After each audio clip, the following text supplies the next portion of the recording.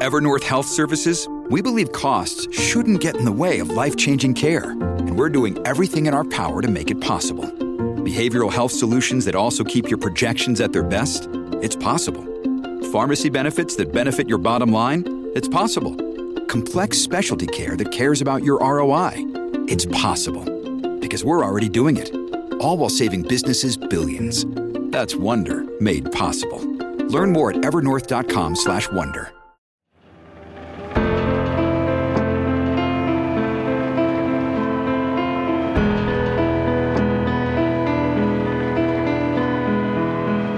Welcome back to Drilled. I'm Amy Westervelt. This month, we are re-releasing Season 1 of Drilled about the origins of climate denial because a new peer-reviewed study in the journal Science has just been published, and it shows conclusively how much ExxonMobil scientists knew about climate change as the company's executives were claiming that climate science was uncertain.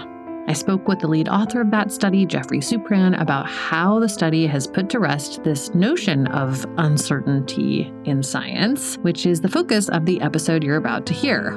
Science is always uncertain to a certain extent, but Exxon took a foundational aspect of science to always be questioning, always be looking for other potential answers, and weaponized it against a public that had very little understanding of how science works and how much uncertainty is baked into the process.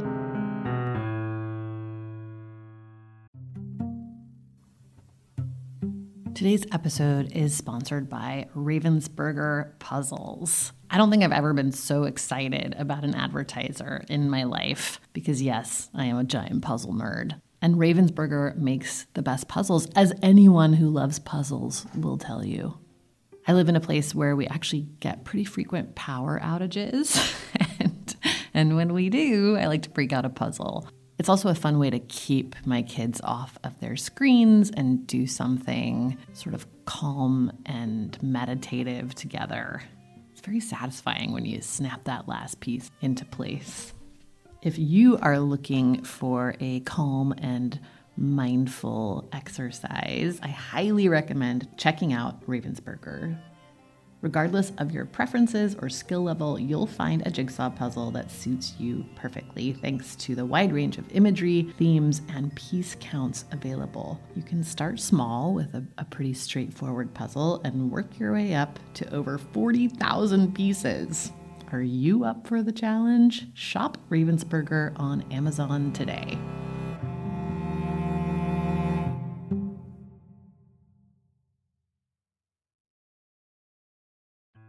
I feel like it was still possible for even Exxon's messaging, I think, was still trying to do this like, well, we didn't know exactly what was happening and nobody really knew exactly what was happening. And there was still some, some areas to be filled in and whatever. And this really obliterates that idea. I mean, because I do think, and obviously this is a subjective interpretation, but the majority of their statements in response to initial Exxon New journalism and reporting was that, we've tracked the scientific consensus. Like tracked has always been their watchword for this response.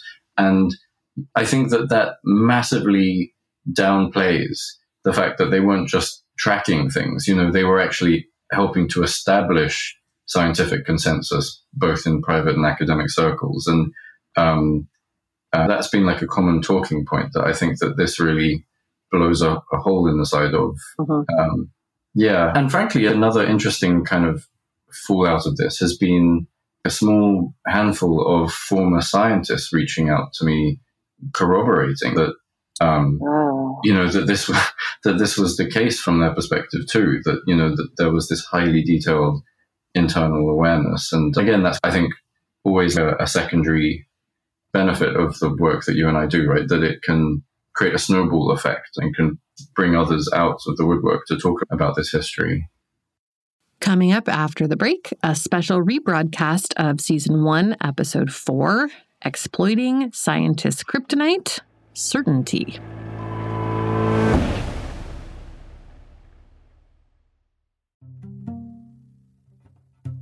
Does it make sense to you that the same company that controls half of online retail also passively eavesdrops on your private conversations at home?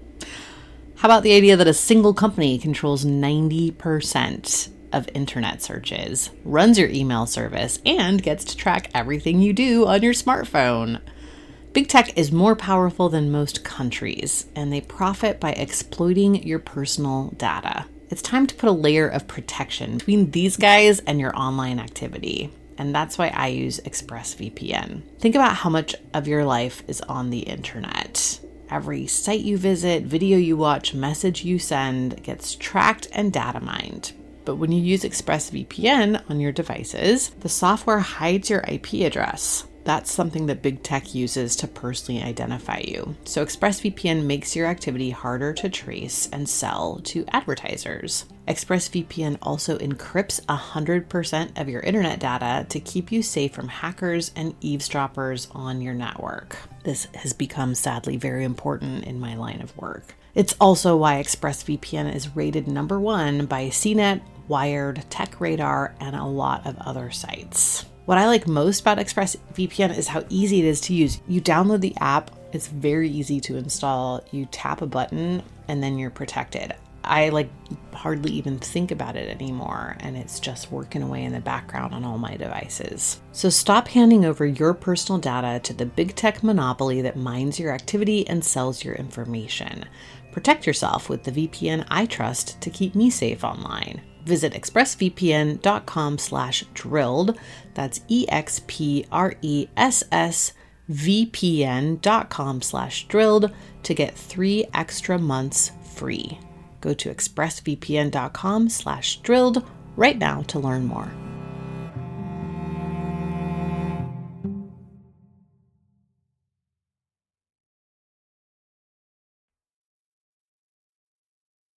Previously on Drilled. These advertorials, which it became clear were part of a very comprehensive ExxonMobil climate change communication plan, whereby they took out advertorials every Thursday between 1972 and, the 2000s. We started digging into oil companies' comprehensive media influence strategies in the last episode, and we'll continue following those strategies today. We know that they attempted to influence reporters and editors through accusations of bias, that they paid scientists to promote theories their own scientists had proven false, and that they created the op-ad, which effectively shifted coverage of climate change. In the same way that oil company publicists were able to weaponize journalists' insecurities about bias against them, they were also able to exploit certain vulnerabilities in science communication and science journalism. This isn't what we're good at necessarily. If you look at the characteristics of what makes a good scientist, it's actually often diametrically opposed to what makes a good communicator. That's climate scientist Katherine Hayhoe, a longtime leader in her field. She is a good communicator, and she says between that and her gender, she's had to work twice as hard to earn credibility as a scientist. This is something I heard over and over again from scientists, that the general sense is if you're good at communicating, you're either not good at science or you're not focused on it. Former Exxon scientist Morrell Cohen said this too. The general attitude would feel that there would be a kind of dilution of his scientific focus. He would be taken less seriously as a scientist. As a company that had long employed hundreds of scientists, ExxonMobil knew this too. They also knew another key hallmark of science communication. It's awash in uncertainty. That's in part because of how science works. Predictions that come true and repeatable studies and results build consensus over time. But scientists never close the door on another possible explanation. It also has to do with how science funding works. Only someone not interested in future research grants would fail to include the phrase, "more research is needed," in their report. Knowing that scientists would be caught off guard by the notion that they must be certain about something, and that corporate execs are generally better at communicating than scientists, the oil industry was able to continuously call climate modeling into question, even as companies like Exxon and Mobil were using those same models to prospect for fossil fuels. Here's former Exxon CEO Lee Raymond giving a speech in the 90s, more than a decade after his own company's scientists have said there is consensus in the scientific community around climate change. The scientific evidence remains inconclusive as to whether human activities affect the global climate. It all played into the industry's strategy for victory. And we know that because they wrote it down. in a memo that was actually published in the New York Times in the late 1990s. In it, members of the American Petroleum Institute indicate that victory will be achieved when they can successfully help people, air quotes, understand that there are uncertainties in climate science. That, quote, recognition of uncertainties becomes part of the, air quotes again, conventional wisdom. Another measure of victory? Media coverage reflects balance on climate science and recognition of the validity of viewpoints that challenge the current conventional wisdom. The stated project goal in the Victory Memo is a majority of the American public, including industry leadership, recognizes that significant uncertainties exist in climate science and therefore raises questions among those, e.g. Congress, who chart the future U.S. course on climate change. Here's our document guy, Kurt Davies, with that. They said victory will be achieved when we get uncertainty into people's mouths, and they talked about targeting science teachers and Congress people and reporters specifically, and when media is turned around, that we will achieve success. And then if we don't do this now, there may be no moment when we can declare victory for our efforts. Like they knew it was now or never in 1998. It was getting away from them. The key goal of the victory strategy was to ensure that the Kyoto Protocol would not be a binding one. In fact, one of the bullet points in the portion of the memo that defines what victory would look like says, quote, victory will be achieved when those promoting the Kyoto Treaty on the basis of extant science appear to be out of touch with reality. They have metrics on how they're going to win, how many members of Congress, number of talk show appearances, percent of media, very scientific. Multi-million-dollar budgets on data centers and outreach and media and so forth, and then go to evidence of the funding, which go back to the 1998 memo. They talked about specific funding sources, the API, Business Roundtable, Edison Electric, Independent Petroleum Association of America, and National Mining Association, and their members. So they thought they would go out to these trade associations plus the membership, which is all the oil companies, all the coal companies, all of business, and then run that money through ALEC, CFACT, Competitive Enterprise Institute, Frontiers of Freedom, Marshall Institute. So it was on the front page of the New York Times, and there you have the team, which includes two people who were on the Trump transition team, and multiple groups and companies, Exxon, Southern Company, and Chevron, were in this room developing this plan. You know, even though it was on the front page of the New York Times, they went ahead with it. The plan outlined in this victory memo was crafted 20 years after Exxon scientists had told executives what was happening and how bad it could be. Exxon scientist Ed Garvey had long since left the company by this point and says he watched in horror as they worked to undermine everything he and his colleagues had done. I found it very scary. I felt kind of powerless at that point. I really think we had something at Exxon. We're going to be an energy company, and we recognize this problem, and so we're going to help direct the country away from fossil fuels. And instead it just said, no, we just want to make money on oil, and we don't really care what happens. It upsets me. I don't know what else I can say. It was definitely a missed opportunity to lead. And I do think that if Exxon or maybe another oil company too had leaned on the government in the 80s to say, you need to do this, that the government would have come around on it. There were several key narratives crafted to achieve this, quote, victory, and let's make no mistake, the strategy was in fact victorious.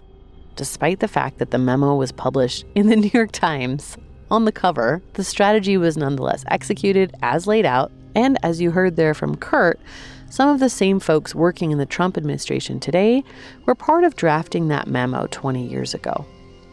The most successful narratives included not just underscoring the supposed uncertainty of the science, but also painting those concerned about climate change as liberals and hippies. Again, people who were completely out of touch with reality. It was the original gaslighting, making people feel crazy for believing something that there was actually a ton of evidence for. These campaigns also pushed the idea that acting on climate change was equivalent to undoing the Industrial Revolution, and they highlighted the social responsibility initiatives of oil companies to counterbalance their inaction on climate. Perhaps the most insidious narrative instilling in the American public the idea that solving global warming is up to individuals, not systems, that it's about you driving too much, or eating too much meat, or changing your light bulbs, not any sort of broader systemic change. This is something oil companies repeat over and over again today. In presenting on the history of climate science to a judge in San Francisco earlier this year, Chevron attorney Ted Boutros focused on the idea of oil companies simply supplying a demand. Never mind that they also created that demand and made sure that no one knew there was a downside to it. The gospel of individual responsibility always plays well with American audiences, of course, and this is no exception. That idea, perhaps more than any other, is so pervasive it's the first thing most people will say when climate change comes up. Last month, when the Intergovernmental Panel on Climate Change, the IPCC, released its most recent and by far most straightforward and alarming report ever, indicating that we have roughly 12 years to act on climate, a large segment of the media devoted at least part of their coverage to the individual actions citizens can take to help. Go vegetarian, go solar, drive electric cars. All good stuff, but in making individuals responsible for the solution, we subtly hang the blame for the problem on them and their choices as well. The industry has also excelled in promoting mixed messages, doing just enough climate science to seem legit, admitting just enough truths not to seem totally illogical, or to use one of their own phrases, out of touch with reality. Here's science historian Naomi Oreskes on that strategy. One of the reasons that it's so easy for people to sow doubt about climate change or any other issue is that if confusion is your goal, mixed messages are a very effective strategy. So you can say a lot of different things, and some of them may well be true. And you can even quote out of context the true things you have said in order to make it seem as if you're quite reasonable, as if you're not denying climate change, as if you're operating in good faith and that you are an entity to be trusted. But if you look at the total body of things that have been said by ExxonMobil or any of these other groups that have been involved in climate disinformation, what you see is this landscape of mixed messages in which, there's probably some truth mixed in with an awful lot of falsehood and misinformation. Nowhere was this entire media strategy more apparent than in the New York Times Magazine's issue-long feature this year about the decade from 1979 to 1989, when we almost did something about global warming and then didn't. It's the perfect culmination of the industry's strategy. A journalist and an editor who want to ensure they don't come off as biased, a writer who is new to any sort of science beat and completely new to climate science, so fairly easily played by industry spokespeople, and a clever narrative that includes just enough truths that you don't really notice the fairy tales. The story makes the problem of climate change global. We all failed to act, apparently, not just the handful of men in power. And the solution, or lack thereof, individual. It's, quote, human nature. We make short-sighted decisions, and there's nothing we can do to change that. Climate scientists were almost universally critical of the story, but the anti-climate science lobby ate it up. I could hear Steve Malloy grinning through the phone. Malloy is a longtime energy industry communications guy who runs the website Junk Science. He was also in the room and is listed as an author on the Victory Memo. He's worked for Exxon in the past and now works primarily for the coal industry. And he was also on the Trump administration's transition team for the EPA, an agency he has worked to dismantle since its inception. These guys are trying to claim that, Exxon knew. I don't know if you saw the coming issue. New York Times Magazine has this cover of that. Okay, so that kind of blows that whole hypothesis away because they're saying, well, everybody knew in the 1980s. Mm-hmm. Okay, well, whatever. Victory will be achieved when climate denialists can cite a story in the New York Times Magazine as proof of the validity of their take on global warming. Next time on Drilled. Literally since after World War II, the fossil fuel companies have actively engaged in public relations campaigns to sell the automobile and fossil fuels as the American way of life. Drilled is produced and distributed by Critical Frequency. Reporting for this series was done by me, Amy Westervelt. Our producer and composer is David Whited. Our executive producer is Richard Wiles. Our story and concept consultant was Rekha Murthy. Our cover art was designed by Lucas Lisakowski. You can find Drilled wherever you listen to podcasts. Please remember to rate and review the podcast. It helps us find new listeners. Thanks for listening. See you next time.